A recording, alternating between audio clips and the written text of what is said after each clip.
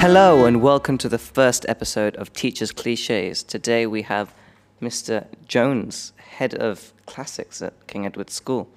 Mr. Jones, would you like to introduce yourself? Hello, pleasure to be here, Hassan. Esteemed company. Thank you. And of course we have the esteemed Mr. Milton, an invaluable asset to the charisma of... Oh, good Lord, you have plenty of charisma, Hassan, as we have established before. You're very kind. I am not ahead of anything. I'm merely a humble history teacher with 9 working days left before I retire. Just saying. 9 working days. The gloves are off, is what you're saying, Ed. You were a head of department at one point, though, weren't you? I was head of middle school for 17 years, actually. Head of middle... Is middle... I thought it was just lower school and upper school. No, there is middle school, the most important one of them all. And I was head of Heath House.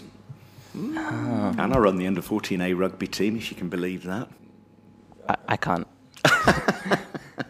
But my main job has been teaching. Notice the link. So I believe, Hassan, we're here to talk about teaching, which is a curious topic. We are, and due to technical difficulties, all of which are my fault, we are recording this 2 days late. So Mr. Milton and Mr. Jones have already talked about everything, it seems. I've thought about nothing else for the last 2 days, I don't know about you. We had an excellent conversation about all manner of things, which wasn't being recorded, but never mind, we will have to rewind as best we can.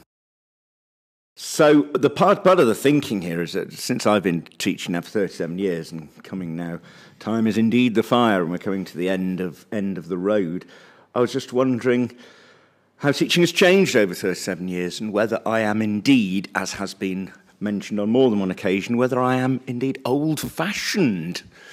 And, of course, Mr. Jones is now considered to be very new-fashioned and very at the cutting edge of the teaching craft, which is very exciting. I think, who's the judge of that? I think one interesting question is whether old-fashioned and traditional are the same thing. Ooh.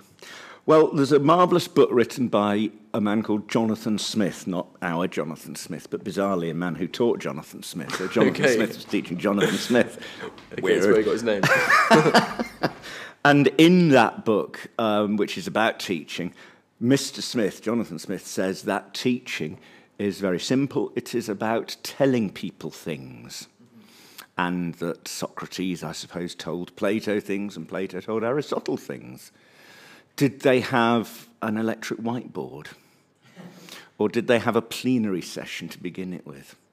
Or did they have a card sorting game? Oh, that makes my skin crawl, the idea of a card sorting. Well, interestingly, Socrates, you've opened a certain can. Intentionally, you've opened a can, so you should consume the contents. Socrates traded in questions more than answers. Did he? And actually frustrated many of his interlocutors by refusing to posit an answer. Wow. He was far more interested in the journey than the destination. And that's something I think about a lot as a teacher, because the destination, as it were, at King Edward's School is pretty solid. If you look at our exam results, they're hard to challenge. They are superb, but there are many ways to arrive at that destination. And how you... interesting question is, how do you know how pupils have arrived there, whether they've just mugged up over the Easter before their public exam or their checkpoint assessment or whatever it is, or whether it's been a meaningful kind of process which has counted for as much, if not more, than clutch of grades at the end. So that's another. Well, no, it's very interesting. I mean, I sometimes have, and probably wrongly, as it turns out, therefore, worried about what I might call the tyranny of questioning. That the teacher spends so much time questioning that it becomes a sort of almost like an interrogation. One feels we need the bright light in the eyes and the slap around the face. You will tell me the answer to this question. Yeah. But that's a very interesting perspective. Yeah, well, that one's an interesting... Well, because a very question-heavy lesson could feel quite discuss. It could be you're into the realms of kind of a discussion sort of lesson, right? And that's where pupils find a voice, they find confidence, they have their ideas kind of safely interrogated. I think that we've all been in those lessons where we've tried to pose interesting questions and then questions beget questions, where actually you kind of can very easily lose 80-90% of the class quite quickly, or find yourself into entirely unknown territory, and then it just sort of kind of fizzles quite quickly. The discussion lesson on paper sounds like, prospect sounds like quite a straightforward thing. Just chuck a question out there and it becomes a bit conversational.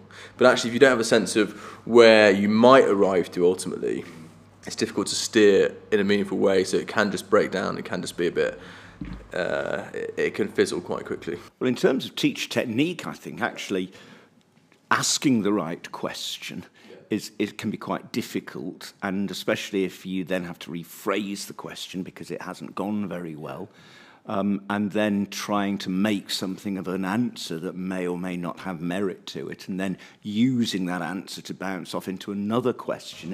It's actually quite tricky. Yeah, it's a real skill. It's a real skill not to become the dominant voice. Of course. And or for it to be a kind of showpiece where the teacher is interacting with the clever, confident kid, and everyone else is kind of like interested to start with, and then kind of less interested, and then start to become a little bit annoyed, and then just tune out. It is a way for the quiet ones to hide, and then of course you come to the age-old problem: do you pick on somebody that has got no desire to contribute? And are they contributing if they are just listening very attentively, quietly? I would say yes, they are, because you can contribute to a context, an environment, a set of conditions. And what's very interesting is that the age of the teacher telling, that kind of cold transfer of information, the input stage of a lesson, those days are numbered with the rise of AI, because why would you need a human being to sort of fumble around trying to tell you why Alexander was great when you can stipulate from ChatGPT, I want 300 words at this reading level with these 3 dates, and it spits it out. But this is quite scary, though, isn't it? Because even when I was doing teacher training, there was quite a lot of thought about teachers being just facilitators of learning rather than going back to telling people things. And in that case, and I mean, it already exists. You can ask Uncle Wiki anything you want, and you get a perfectly decent answer. So it seems that our function in terms of knowledge acquisition is limited, which I find quite scary. Yeah, it is, but that's the reality. So then you got to ask the other question: okay, where is our value to be found? And I read an interesting article that actually came to me courtesy of Mr. Quayle, who's recent addition to the common room. New bug? A new bug. Bug or bud? Bug. New buck. That's the safest one. And this article predicts a few things about education and how the next 10 years might shape up with the arrival of AI, or the big watershed arrival last November. And one interesting prediction was that the role of teacher will be split out into a sage figure, was the word it used, it's quite memorable, and a coach figure. So the sage is a kind of knowledge backstop, someone who has read more than 500 words on Alexander the Great, and would be able to, for instance, enlarge upon an AI answer, or verify the quality of an AI answer, or just make connections perhaps with other branches of knowledge which are kind of relevant, which would be kind of blind to the AI. That's the sage kind of knowledge backstop. And then the other element is the coach element, and that's where you are functioning primarily as a kind of motivator. You're G'ing them up, making sure those who struggle with motivation or engagement are given reassurance, their confidence is built, and so you're kind of like parent figure, more explicit, because at the moment a teacher does 100 things, right? And we're part of the time we're parenting, part of the time this is kind of like almost socializing. Yes. So not to diminish the the status of your podcast, but this is quite sort of jolly. Other times you've got to tell people's off. Policing, right? and Policing. discipline. How do right. you deal with discipline? Just in That's another podcast for another day, maybe, or after I've done the sort of coach Episode 3, discipline. characterization. So that's how I think the big ambiguous mess that is the role of a teacher will become disambiguated, because stuff like telling you which battle Alexander fought before which battle, that will be done by an AI tutor, which will be delivered through devices in a very tailored way, which means that for the 25 kids in the class, those who are streaks ahead and knew that the Battle of Issus took place in 332 BC will be thinking about, okay, well, the aftermath of Issus, or some of the strategic decisions during the battle or whatever, because AI will just be able to keep stretching, testing them. And the teacher in the room will be going around making sure that they are being praised or encouraged or like feeling good, because the human emotional dimension, I suppose, will be looked after more explicitly and discreetly. Well, I feel by a that teacher. is the benefit of having, other than AI, a teacher who has seen your work and been like, that's good, that's bad. The feedback that you get, although you can, ChatGPT, upload your work, find the mistakes in this, there's just, it feels kind of empty. Whilst the objective of this is to get emotional, validation. If you get that from an AI, it doesn't really register. That's interesting. Well, going back to my teacher training, which was in 1986-87, finally. I wasn't born then. Good Lord. It was very much emphasised that one of the most important things about teaching is the creation of a personal relationship between the individual and the class, and that it's a person thing. And how you describe suddenly the role of AI, is that taking out that? Obviously, you've got your coach figure. Yeah. But it does potentially sound a bit cold. So everyone's scrolling through the Battle of Whatnot, and that's that. Yeah, but it's a hell of a lot more efficient. And if resources are scarce, okay, maybe take out the lovely bubble that is King Edward's. But if you've got a situation in a school where, I don't know, you've got long-term sick in the department and the cost of a supply teacher is astronomical, who's funding that? Taxpayer. Or the quality of the cover teaching is just poor to be negligible, then far better to have a trained coach figure in the room. And I mean, this may be an extreme example, have a trained coach figure in the room and then rely on AI to do the kind of input side of things.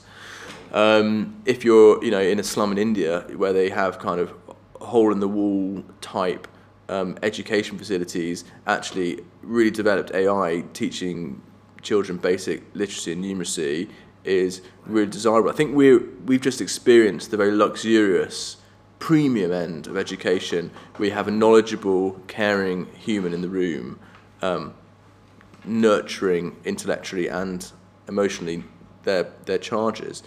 I think most education contexts in the world probably don't resemble that. So that's maybe that's.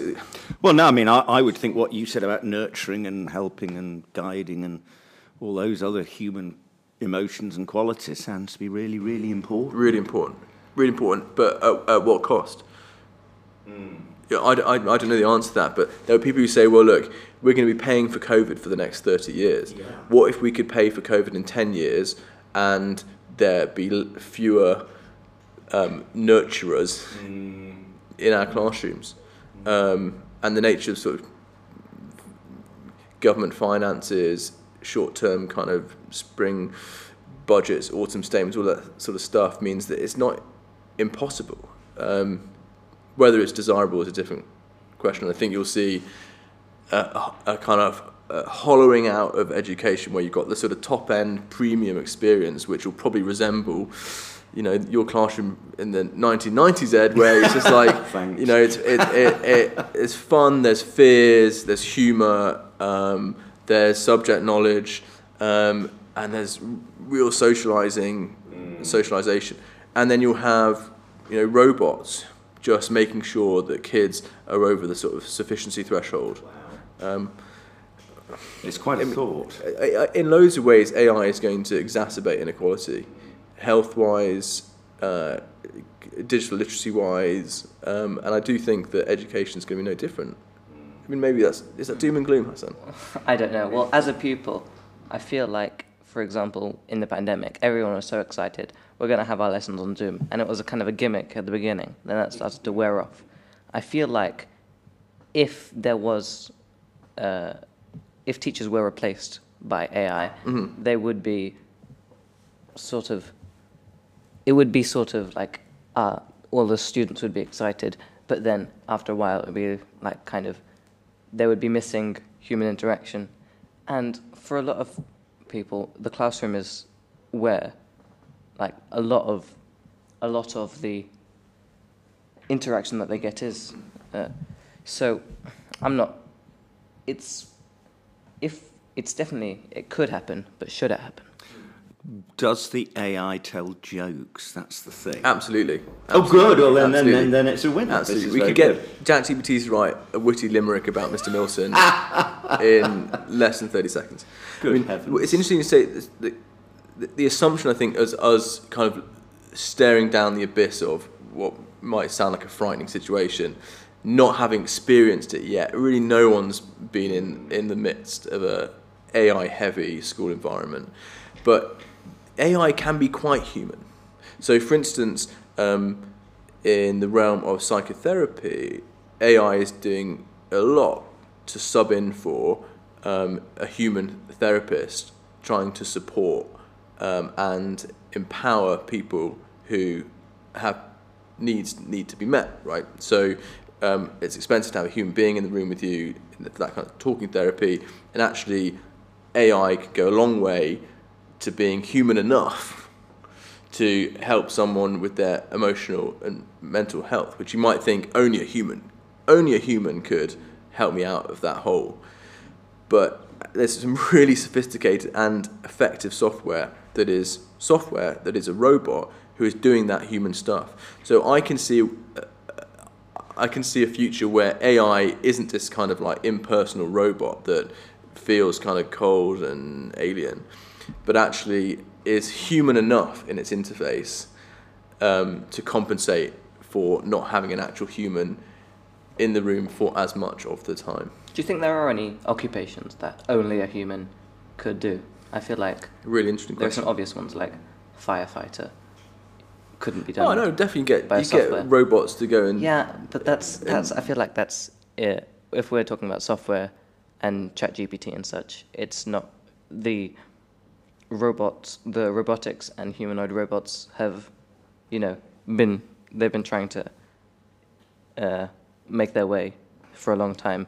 They have advanced, but I feel like not to a standard. So at the moment, with what seems to be happening with software, do you think there are any occupations that could not be replaced by AI?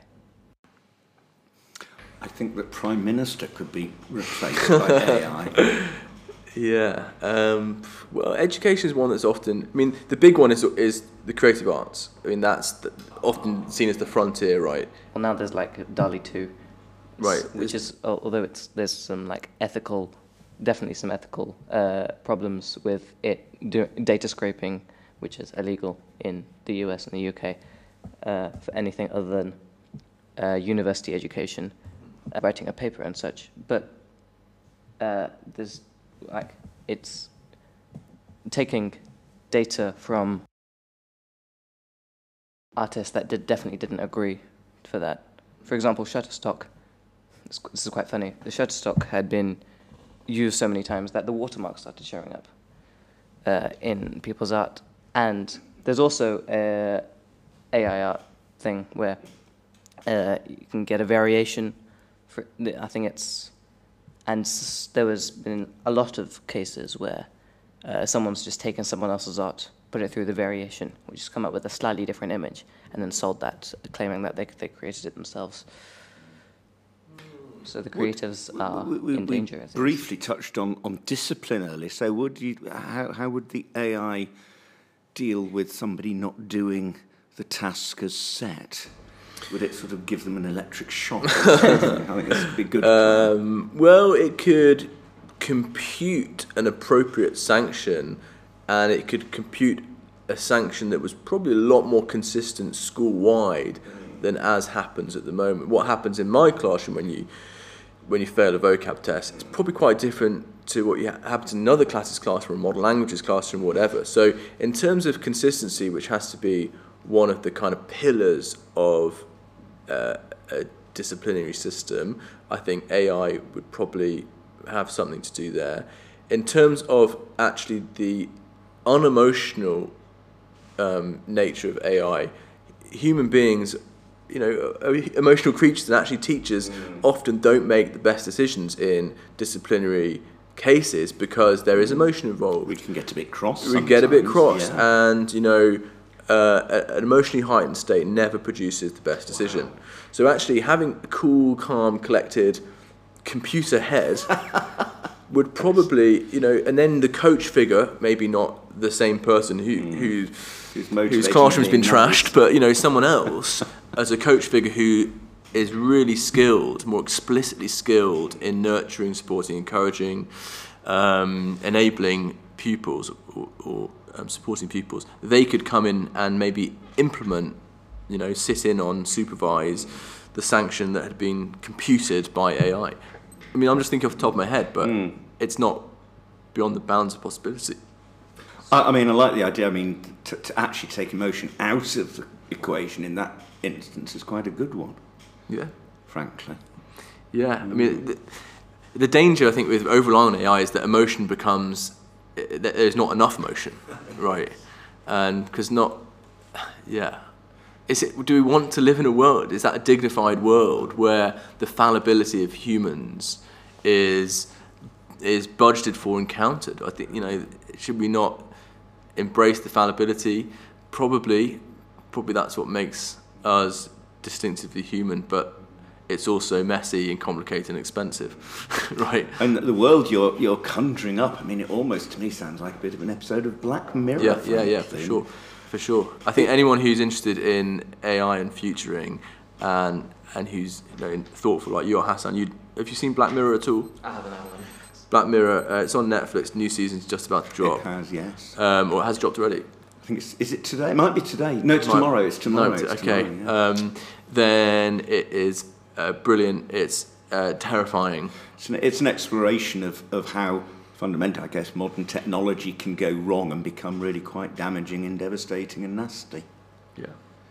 Yeah. So in practice, then, obviously, we've painted quite an image of where we're going to be. This isn't going to enter the doors of King Edward's any day soon, or am I wrong? I think there's a lovely culture at King Edward's of sort of high autonomy, I would say. So while I think that devices will come into classrooms within 12 to 18 months. Does the Chief Master know about this? Probably. Yeah, probably.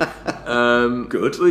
The Chief Master, not to take her name in vain, but she is an active user of the iPad. So I think she'd be sympathetic. It's just my luck. I retire and then we all get given an iPad. I mean, that's just not fair. Well, to be fair, you did retire before you'll be out of a job. Well, that's true. That's true. Very wise. That's very wise. Yeah, that's true. So I think we'll see devices in classrooms, and then it will be a question of which teachers embrace that, lean into it is the expression, and which teachers kind of make some gestural use of it, but largely don't have the energy or appetite to really mug up. And I don't blame those in a way because they're probably doing lots of other important things like keeping the sports teams, on the road, or being head of year or whatever, where your mental capacity is just consumed so much by other stuff. So I think it will fall to younger, enterprising teachers to take the lead. And I think it's ever thus, isn't it? That the new generation, the next generation, have been schooled in the latest tech and whatnot, are the ones that will power this forward. I mean, it took me about 20 years to hang of PowerPoint. So and haven't you just mastered it? I mean, it's just the pace of change, Ed. It's the pace of change. It's just relentless. My last school, where I was for 6 years, I joined that school in 2014, and the school had just committed to giving all staff an iPad. Wow. Which is very generous. iPad Very Air, nice. I've still got it somewhere. Good. It's probably sort of worth a lot of money now. But it was a noble kind of aspiration, but kind of fell apart pretty quickly because only a handful of teachers were comfortable enough or keen enough to get stuck into it. It was impossible to kind of police because there's so much autonomy in independent schools. And to be honest, in any kind of school, as soon as the door closes and it's you and 25 kids, no one can tell you to, log this answer on this software. And I had, a good go at it, trying to download apps and trying to kind of wean myself off the traditional sort of projecting a text and then scribbling with ball pens. But I found the apps kept updating, and apps were competing with other apps, and it just became this kind of crowded market of software that it just turned me off. And I was like, do you know what? My new philosophy is that if the school burnt down overnight and I lost all my tech, I'd be able to walk in the next day and still teach good lessons. And that has probably been more of a presiding influence than iPad sort of leaning techie stuff since. And it begs the whole question, which I suppose we might have to leave for another day, as to how far technology has been a good thing for the classroom, which some might argue maybe in some ways less so and not, but who knows? Who knows? Have you got time to answer that? No, not really. Here's another question. Go on. But you mentioned you'd be able to go into the same room, teach good lessons. You say teach good lessons. It's a good sign-off session that the guest suggests what is a good lesson or what is a good teacher. That's quite an interesting thought. He says, looking penetratingly across the table. Yeah. What is a good lesson or a good teacher? A good lesson. I mean, I think a good lesson has is both kind of contained in that it functions as a discrete 40 minutes with a lesson objective that's met, even if that objective is implicit. So you've got to kind of know where you want to go and get there. You've got to actually get over the line. But also it is integrated into a longer course of learning. So there's kind of a question maybe that comes out of it that will connect to the next lesson or will inspire a new avenue outside of the classroom. So that kind of, I often use the expression linear and cyclical. So cyclical in that it kind of curves back on itself and it ends as a contained lesson, but also linear in that there's a sense of momentum going forward that means kids will get changed quickly after PE and make their way hastily to your lesson, rather than whipping each other with towels in the changing room because they actually don't like the sound of Latin. Of course, would never Which happen would never happen. at King Edward School. Goodness me. Well, what a lot to think about. Heavens above. Teachers being rendered redundant by robots. Wow. Some would say we already are robots, but we won't go down that line. Do you think he'll be out of a job in the coming years? I don't know. I'd like to think that I am enterprising enough to kind of manoeuvre my way back into a job. And I think it's it's your mindset and your disposition that's going to determine your employability rather than your present sort of knowledge status, if that makes sense. So it's the kind of adaptability that's going to be the determinant. I fear that Time's winged chariot has probably o'ertaken us all again. O'ertaken? Well, there's an apostrophe. It's overtaken. But I see. It might even be Homerian, that quote, actually. I don't know. He wrote in Greek, so... Well, I'll try roughly translate yeah. probably. Yeah. So thank you very much for what's a stimulating and interesting discussion. I would conclude by saying that I might be wrong, but I think we've enjoyed Mr. Jones's presence more than we might have enjoyed an AI bot, personally. Oh, yeah. That would be my conclusion. Could an AI bot be our next guest? That would be fun. Well, there's a thought. That would be fun. I'll leave you to get one of those. What would be fun? We could have 3 guests, and we won't tell the audience which one is the Robot. AI bot. Now that is an episode of Black Mirror. Good. Well, thank you, Mr. Jones. It's been lovely to chat with you. You'll have to come back and join us another time. Yeah. Would love to. Make sure to check out the other episodes that we have not yet recorded on Spotify and hopefully on other places very shortly. I didn't really have anything planned for this. Any ideas what I should say? Can I just say thank you very much for inviting me, Hassan? Yes. I'm super impressed that you've got all this together, all this tech that, I speak for myself at least, I have no idea where to start with. So. Well, I'll be honest, I have no idea where to start with either. I think Hassan has been an exemplary executive producer, actually, I have to say. Well, thank you. But he has a niche in life. So thank you, Hassan, and thank you, Mr. Jones. We'll be back soon for more Teachers' Cliches. You may pack and go and depart, leaving no addresses.